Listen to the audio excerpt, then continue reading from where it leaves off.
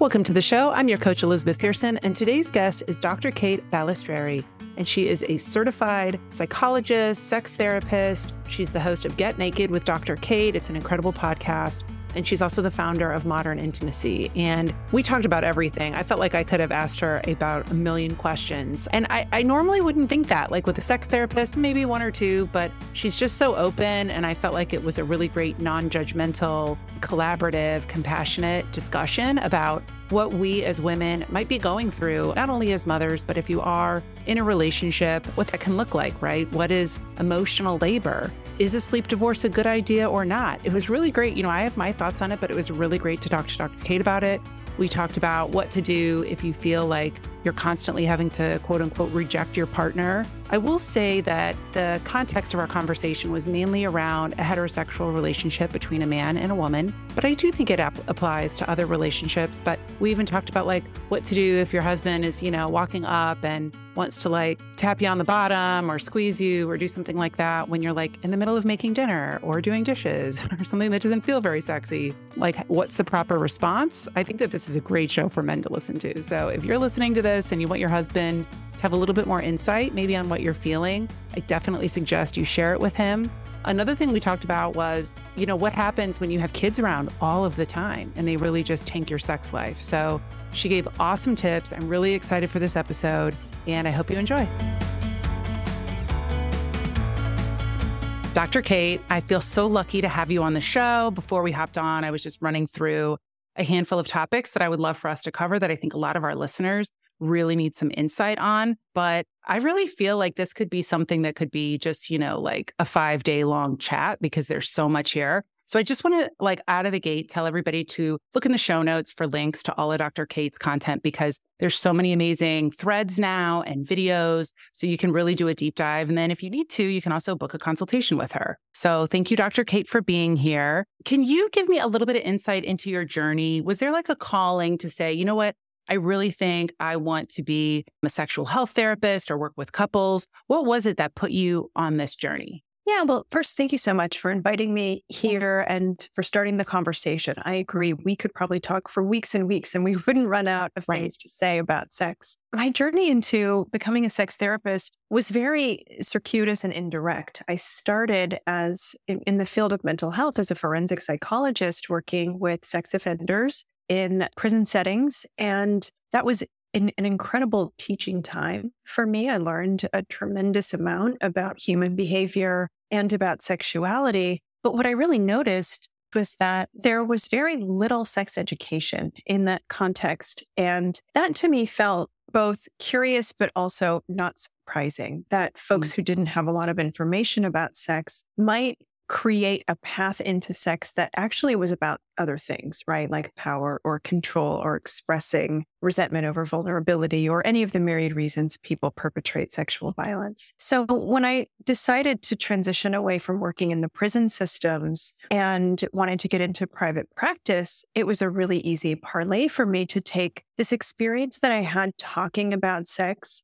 with clients and with patients that a lot of therapists don't really have training around or don't feel comfortable to do, and transition that into something that was really unique to this specialty of working with sex in private practice. So I became certified as a sex addiction therapist, and then I transitioned into working in that area for a while, and then really decided I wanted to go into sex therapy because while there is some overlap with all of the different communities that I've worked with, and trainings, what I really came to understand is that my purpose as a provider is to help people move from a place of pain or suffering in their relationship with sex to a place of thriving and pleasure and excitement, enthusiasm and empowerment. And so that arc is really the journey that I hope to take most clients on and go with them on their own journey is really just like, how do you have fun in this space and feel really holistically alive again?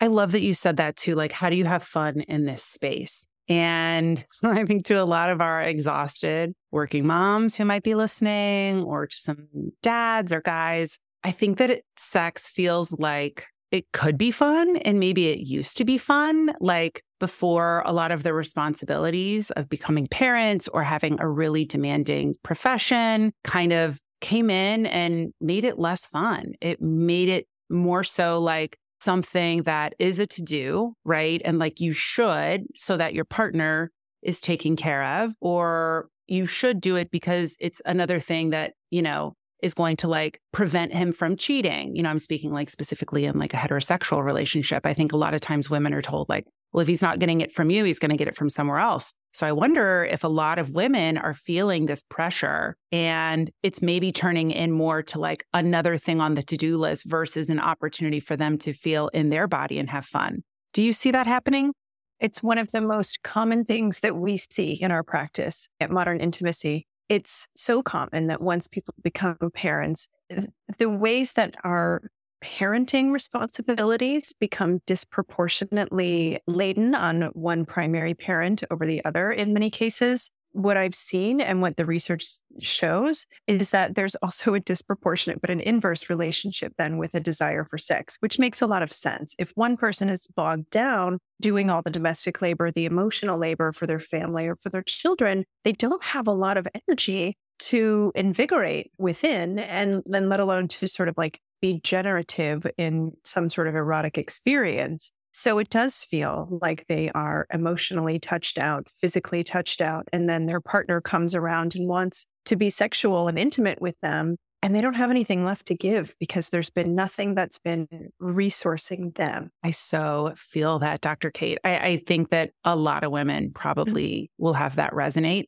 So I love this idea. And it's something that she's got some really amazing content, not only on her Instagram, but I'm sure elsewhere, about this third shift, this emotional labor, right, of sex with a partner. So could you take us a little bit through that? I feel like we're kind of like peeking into it with what you just said, but I would love to go a little bit deeper there. Sure. I can't remember the researchers' names off the top of my head, but there are two researchers that came up with this term called the other third shift. And what it basically implies is that our first shift is our 8 to 5 job. And that could look like going and working at an outside employer, or even working for an employer at your home, or it could be being a stay-at-home parent when you are just taking care of all the things throughout the day. The second shift is that sort of like 5 to whatever, or the after work, but before bedtime shift. And this is where a lot of parents, especially moms, give their kids dinner, bath time, bedtime. They're getting their kids ready for the next day of school. They're focused on what does our family need to do tomorrow, and are we ready for that? They're setting their families up for success. And then this third shift rolls around. And the other third shift is this expectation that now it's their time to do the sexual labor in their relationship and service their partner. So these researchers were talking about how there's a tremendous amount of sexual emotional labor that comes into play when partners feel this expectation from their partner that, okay, now all the other things are done, so it's time for sex, right? And I think that there are many partners who kind of stumble into that eagerness, honestly, and with a lot of good intention. And then there's a continuum, and some partners are very entitled, and they do have this expectation around being serviced sexually. And that kind of stress just absolutely obliterates organic desire. I mean, I think I love that somebody decided to research this, because I can see the Fair Play deck behind you. If you guys are watching this video, Eve is a trailblazer in this whole invisible work and the second shift and all of this stuff, which is the mental load that a lot of times women, and even more so parents, bring on. But even if you're just in a relationship without kids, like there is this other, like a lot of times the women are picking up a lot of the domestic responsibilities, even if they just have a man in their home. Like it just happens. And so this idea, this third shift so beautifully, like builds on what Eve talks about in Fair Play. And I mean, I don't think I'm, surprising my husband who listens to these to say like, I've felt that way. And it's never from him pressuring. It's all internal. It's like, you should. And I think a lot of women, should all over ourselves. And we say, well, I should, right? And this idea too of like, well, if you aren't going to do it, somebody else will. you're almost inviting him to be, in an adulterous external relationship. And so I would love for you to break that down a little bit too. And then maybe after we have a better understanding of like maybe how this organically comes up within us, even if that person is being amazing and not pressuring at all and asking for anything, but like, where does this come from inside of us? This need to like check that box for ourselves. Well, there's sort of a few places, but the overarching theme is that it comes from patriarchy, right? Patriarchy and heteropatriarchal gender codes do position women in a place of being in servitude to the husbands with whom they partner. And lots of couples are a lot more modern than that, and there isn't that expectation in a crude way coming from their husband. But it's not just husbands who convey that message or men. A lot of women learn this messaging from conversations that they overhear from the women in their mother's generation as they learned about what their mothers maybe were going through. Now that they're older and they're adults, the older women in the previous generations are sharing more with them about this is what you have to do to keep your man, in air quotes. But the thing is, a partner who's going to cheat is going to cheat, whether you're being sexual or not. But it is this sort of causational expectation that a lot of women are threatened with from society, from other men, from media, from other women, that you've got to keep your man. You always have to be working to keep your man.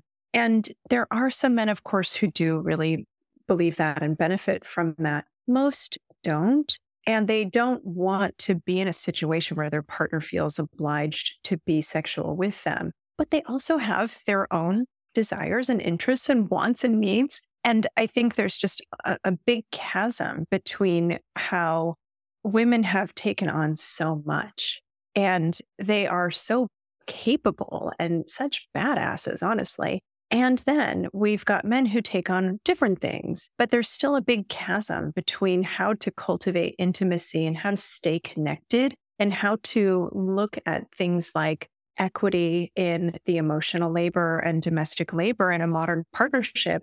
Because, I think that women were given the I don't want to say given the opportunity.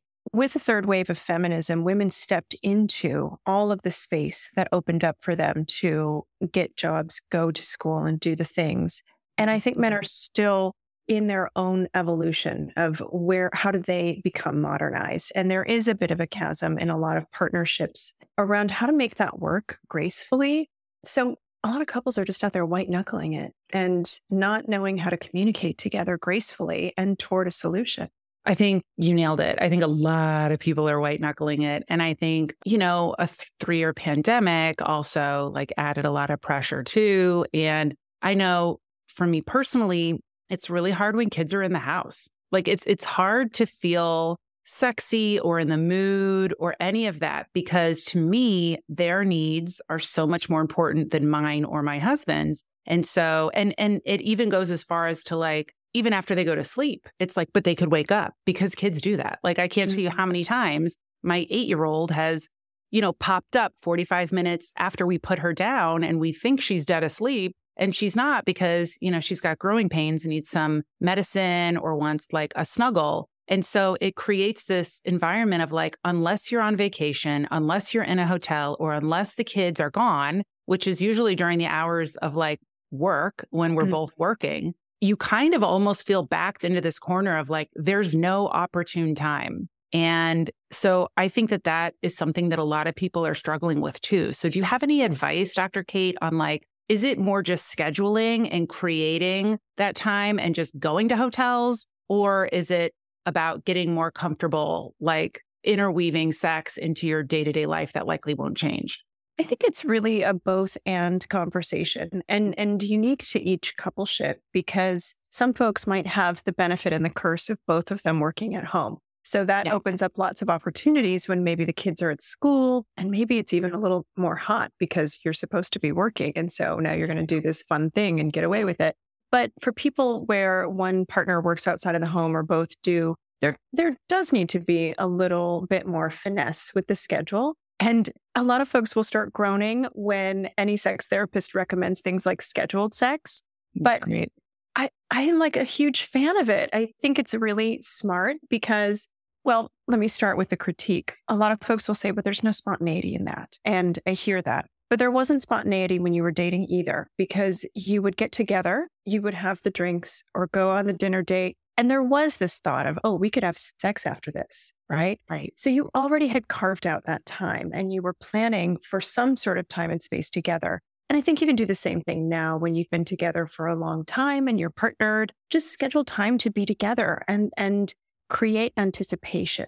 So that's one thing. The other thing to really think about is how are you cultivating emotional foreplay together throughout the week? Because the minute your last sexual experience ends is when foreplay for the next sexual experience starts. And that's really hard to get in the mood when all you're talking about is who's bringing the kids where and who packed the lunches and are my socks clean? And oh my gosh, I stepped on Legos. That's not hot. So how do you weave in with the practical and the logistics of life, some flirting, some sensual banter, some experiences that do evoke texture and a bit of tension? Yeah. Except I will say, like, if there's any men listening to this, when your wife's like making dinner or doing dishes, don't come up and like try to grab her or what, like, I'm that person. I am the person that you said, like, I've been touched all day. And it's not even like physically, but you know, when you're working with clients, like you're going very deep. So it can be a lot of really deep, heavy conversations all day long. And sometimes at the end, I don't want to be touched. I don't even say I don't want to get hugs for my kids, but like I just want to create this like barrier around my body. Yeah. Because it feels so depleted. So when somebody comes up and they think they're being cute by grabbing your bottom in leggings or something, it's like, oh my God, dude, you're going in the opposite direction. Like, so true. I think there's a fine line, right, Dr. Kate, between like, I don't want to say groping because it's not like inappropriate, but like reading the room. 100%. One of the TikToks that I made, I think it was about a year ago, was about this very subject, how so many women will talk with me about how their partner's idea of initiating sex is to grope them or make like a silly sex gesture. Yeah. And a lot of the men that I talk to will say things like, well, I don't want to offend her. I don't want her to think I'm being predatory. I don't want her to think I just want to have sex with her and nothing else. So they sort of ease into it. A lot of men will say they don't want to get rejected, right? And that's why they're kind of like silly and sophomoric about their approach. But the thing is that feels for most women so objectifying and so disconnected because they feel then like their body and their entire existence is just there for someone else's entertainment. And again, it has such an inverse relationship with desire. What most women will say is that they don't mind being touched, but they want it to be maybe on their shoulder, or maybe a kiss on the back of the neck, or a part of their body where their kids are not in high demand or high touch areas on their body. And that can be a bit of an entry point that doesn't feel, one, sexual, and two, like it's just being touched or groped or hung on for the 500th time that day. Oh my God, I love that. I know one thing that I love is, and this could be just like sitting on the couch next to each other. Like we have a sectional. And so naturally we're tall people. We kind of like go to basically our own couches. And I was telling him, like we should go back to the way we were, like when we had this tiny couch and we had to sit next to each other, or I would lay down and put my legs on your lap. And then he would just gently, touch my legs. Or the other night I was laying there and he just came up behind me and just started kind of like gently stroking my head, like my scalp and my hair. And it felt so good. And to your point, it wasn't this, I don't feel like he's hoping this is going to lead to something, right? This is just like, it's just him touching to touch and showing affection through that physical touch without it feeling like if somebody's going to walk up to you and like, look at your breasts or want to touch them. I think another funny meme that's been going around too is like guys showing up the second they think their wife might be getting undressed. And it's like this big haha funny thing on TikTok, but like, I don't know, like, and I sent it to my husband kind of laughing, kind of not, right? Like, yeah, like when I say I'm going upstairs to take a shower, that's not an invitation to come watch me get undressed. That's not hot. Like, sometimes I'll like lock my bedroom door when I'm in the shower, not because of him. It's the kids will barge in and scare the shit out of me. But the other piece is like, I think men are just really confused. I really do. Like, I feel bad saying like, I don't feel like being looked at right now. But women, we don't know. Maybe we had a big lunch. Maybe we're on our period. Maybe there's a million reasons we just don't want somebody to stand there looking at our naked body. Well, and I would say this is that sexual emotional labor though, too, Yeah. because you're just trying to get a moment of space and to practice some hygiene. And I really hear you unlocking the door for a lot of folks. Yes, they have kids. They don't want their kids to barge in, but there's also something psychological around this is my time, lock, Yes. right? Like nothing can get into this bathroom. Nothing can penetrate. And then if your partner is just sort of standing there oogling you, you now have to manage their response. You have to manage their disappointment. You have to manage the rejection that is going to be inevitable if you're not feeling it in the moment. You have to do something for that person. And so this like escape to the bathroom, which is what a lot of moms, that's the only thing a lot of moms have is an escape to the bathroom for a 20-minute shower if they're lucky. And that's it. That's like their space and time to recharge, to actually look at themselves, to touch themselves, to examine what's happening with their body, to think about what they need. I mean, those minutes are precious.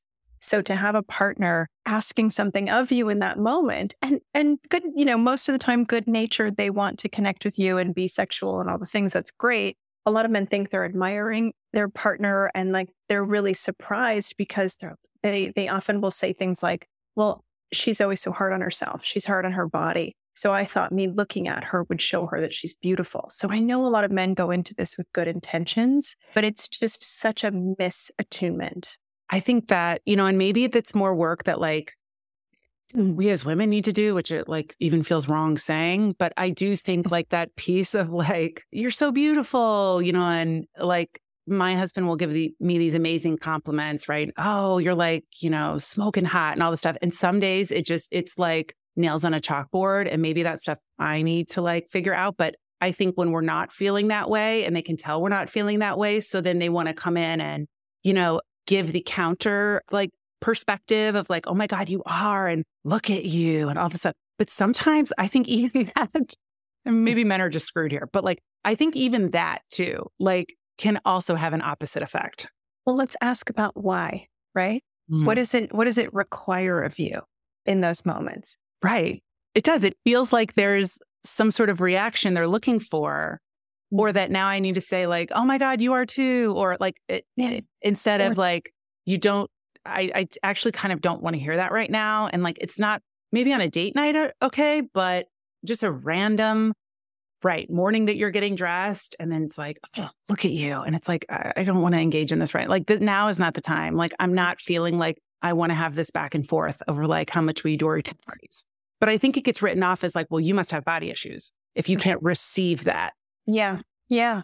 On my podcast a couple of weeks ago, I interviewed Dr. Betty Martin, who wrote a book called The Gift of Giving and Receiving. I saw, some of those clips in that. I listened to this.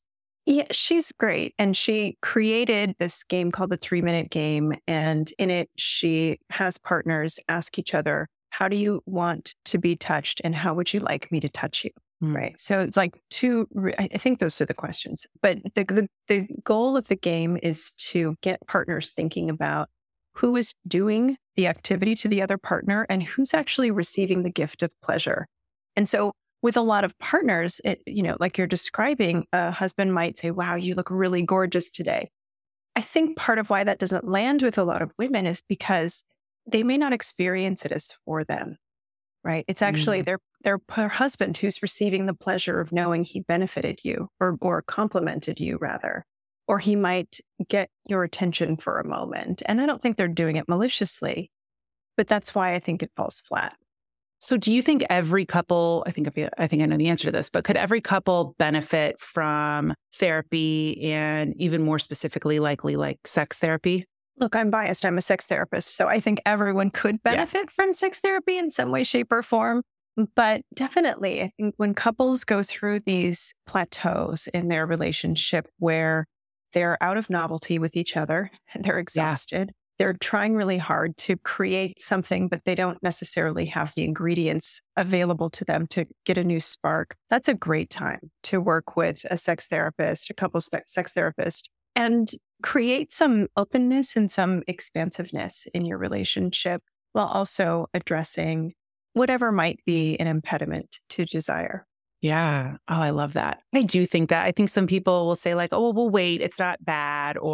But I have yet to find a girlfriend who's like really fulfilled or has a great sex life with their husband. I feel like everybody has just kind of resolved to this reality of I'll do it a couple times a month, maybe once a week if I kind of like quote unquote have to, but it isn't anything like when I'm out with girlfriends, nobody's talking about how hot their sex life is. It's more of this obligation, right? And it's like, I have to do this now. And there are girlfriends too that feel like they're just not attracted to their husband anymore. And maybe that's because partially like they physically let themselves go, like the man has. And that's a very dicey conversation to try to get into like that actual, feeling attracted to them. But I think more so like it's not hot to see your husband ignoring his kids on his phone all day or these things. And I don't know, like I wish the spokesperson for men out there would talk more about this because it isn't just this funny memes of like, oh yeah, unload the dishwasher, do this. It's like, it's not hot being on your phone all day. And personally for me, it's not hot hearing about how many men are addicted to online games, or playing video games. It's like, this is not hot. And this is not, feeling like it's creating this atmosphere of partnership and being present with each other. So I think that could be a part of it too. And that's got to be something that's come on in the last 20 or so years. It's a huge factor. I think so many men are conditioned to regulate their emotions through isolation. So they seek out activities in their home, like mowing the lawn or working on the car, things that happen in isolation. So they get this time to sort of drop back into themselves, right? Whereas most moms don't get that luxury because most moms are the default parent. And that means that they don't get to just go isolate for 3 hours and read a book or take a bath or mow the lawn or whatever they might want to do. That is an isolative experience. And gaming is another example of that. Can gaming be fun? Absolutely. But when a lot of men sort of like isolate into a man cave or isolate into this experience that is separate from their family, guess what? They start feeling more separate. And their wives and kids feel that too. So there's this like experience of disconnect. And then a lot of couples look at sex as the glue to bring them back together when those moments happen. But where one partner is like regulated enough and now ready to rejoin, the other partner is like, I am exhausted. Right. I've been doing it all and I have not had the partner I thought I would have helping me. And where have you been? Your turn. I have to go down regulate now. And it just creates a lot of tension, I think, for partners when there are these different expectations about what it means to be in partnership, especially to raise a family. Oh my God, I love that. It's so dead on. I feel like too, like bodies are a piece of this. And I think you can see the statistics, right? Of like our country continues to battle obesity and things like that. And I think social media can have some pretty high expectations that are put into women's brain on the way that they should look. And so I was wondering if you could expand on this too, this piece of once you do bear children, if you, are blessed to be able to do that and you want to do that as a woman, I just felt different about my body. Like my breasts aren't the same. There's saggy skin on my stomach where the kid used to be, and I think that a lot of women struggle with feeling sexy. Like it's not the clothes or anything like that. It can just really be that your body has changed. Completely. And therefore, like you don't want your husband walking by and like, ooh, she's getting undressed. Let me look. And it can feel disingenuous when they gush over how beautiful you are because it's like, well, you're lying. You're trying to manipulate me to get something because you couldn't possibly. But I wonder like how big of a part that plays. Because I feel like for me personally, and I've had body image stuff for years, but that's a big piece of it. Like if I don't feel at all comfortable in my skin, it is almost torturous to be intimate with my partner. Yeah, I hear that a lot. Women are conditioned to be so much more aware of what's happening to their bodies and how their bodies look and how their bodies feel. So I do think that there is a tremendous amount of pressure on women to look a certain way, But I also hear from so many men who are partnered and married, and they're like, I don't care about my wife's stretch marks. I think it's hot because I put that baby there. And it reminds me of all this like sexiness that we've had together and the life that we've built. But there are some men who are very critical of women's bodies, and there are a lot of women who are critical of their own bodies. So I understand that pressure and that fear and that discomfort that can also be an impediment to desire. And I think that we as a collective, women would do really well to find some role models of women whose bodies are imperfect, who are out in the world and that are still really smoking hot. For example, did you see the show Sex Life? Yes. She was like beautiful, so stunning, and has had children. And that was just a part of her character. And it makes her so much more beautiful and desirable, in my opinion. And I think there were so many other women who felt like, wow, now her body looks exceptional for so many reasons. And she may not be the benchmark to compare oneself to because, who knows what her resources are around caring for her body. Yeah. But I do think it's really important to find role models of women who can embody a strong erotic attitude and embodiment or practice in their bodies, whose bodies have what we would label as imperfections. But I think the imperfections are what make us super hot. And I think the more women just take on that attitude, the more the culture around it will change. Yeah. And then we won't have as much pressure. Yeah, no, I totally agree. Yeah. And for anybody who hasn't seen that show, Sex Life, it's very good. And season 2, she had breasts that had clearly fed children. And I was like, thank God they didn't just hurry up and run out and try to quote unquote fix her boobs before this season. And I always give props, as somebody who's proudly rocking an A cup after my kids, I'm like, you know what? I'm not going to quote unquote fix these.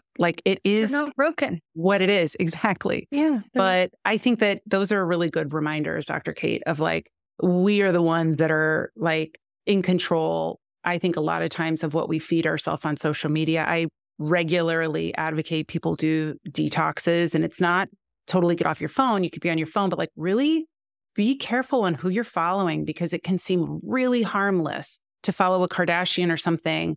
But I think it will subconsciously seep in that it's oh yeah, I'm supposed to look like that. And it's just probably never going to happen without, a pretty big bank account and other resources, right? One last thing I wanted to ask you about, and my listeners know I'm a big proponent of it, and my husband and I have had one for almost 7 years. What do you think of this trend of sleep divorces? Because just about a week ago, it came out that more so millennials than anybody, but about 1 in 3 couples are sleeping in separate rooms at night. So I would love to get your insights on this. And if you feel like this is a potential red flag for relationships, or it could be something that could potentially bring people closer, or it's just kind of a non-issue either way. I think it has the potential to create division. I think it also has the potential to create connection. We have to remember that sleep is one of the most important things in helping us stay healthy, in helping our mental health stay on track, in helping us maintain a sense of connection to our bodies. Because if we don't get enough sleep, then we're more in survival mode, and it's more difficult to feel embodied and sexy and present. It's more difficult to eat well and stay as fit as we want to stay. So sleep is integral. And for a lot of couples, it's really hard to sleep in the same space. Either they go to bed at wildly disparate times, or one person is sawing like a chainsaw every night or snoring like a chainsaw.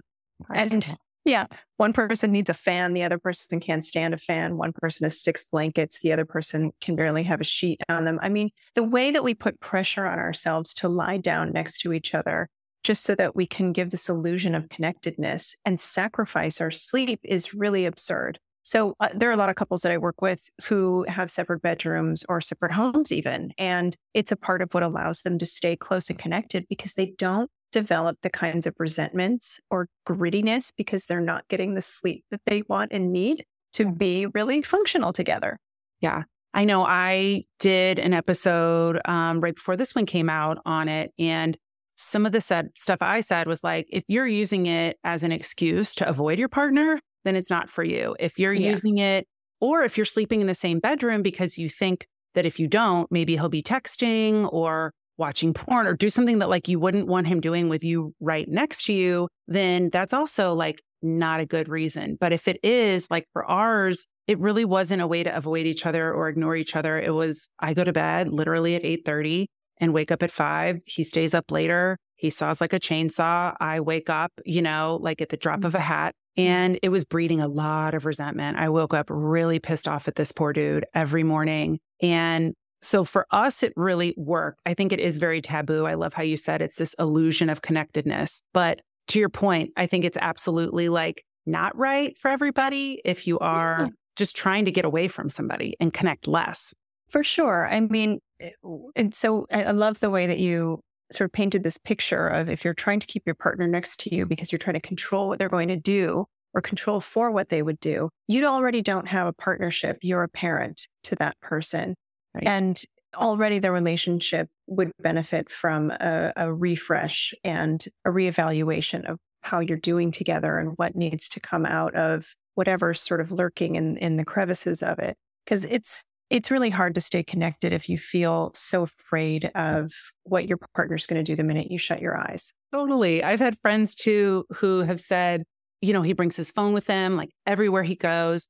I lay my phone down face up on the counter and I go up to bed, and I think I might know his code. He might know mine, but it's not because we need to check in. But for that reason too, it's like, yeah, it stays down here. And it's not because we've even talked about it. It's because it's not even a thought because right. He wants to look at a million pictures of my kids and client emails, knock yourself out. But it's not because, because I'm trying to keep tabs on him because if I go to bed an hour earlier, I don't know what he's going to be doing down there for an hour. Or this other thing too of like, if they go away on business trips, like, well, what are they really doing? Like it can really send some women into a tailspin and men too. Yeah. Of like, if they're sleeping away from home, then what does that mean? And I'm so glad that you echoed that. Like, I think that there's some other opportunities to kind of like see what's actually the motivator there instead of this, well, we just sleep in the same bed because that's what couples do. And if you don't, you must be cruising towards a divorce. Yeah, I agree with you and do not agree with that mantra of we have to sleep in the same bed. Otherwise, it means something's wrong. And I'm really grateful that you're bringing that up and helping to normalize it because it can be really healthy for some folks. Yeah, it's lovely. And guess what? You can talk to your kids about it too. We've talked to them about it. Like, you guys don't like sleeping in the same room on vacation. If somebody's going to wake each other up, it's the same thing. Doesn't mean you don't love your sister. Doesn't mean mommy and daddy don't love each other. Like, I think some people just avoid it because there's some insecurity inside too about the relationship already there. And then if they were to do this, then it would just maybe like put it over the edge. So I love that you're supportive of that. I was worried. I knew that you're like, your stuff though, and you weren't going to be like, no, absolutely not. Under no circumstances should you sleep in another room. But see, you guys, I have a credible licensed sex therapist who agrees that it is a good option for some that fits certain criteria. So Dr. Kate, thank you so much for being here today. I could ask you a gazillion other questions, so we might have to have you back on in the future. But everybody, you guys, check out all of the links in the show notes to get all of Dr. Kate's content. And also be sure to check out her podcast, Get Naked. Thank you so much for being with us today. Thank you. This was such a blast.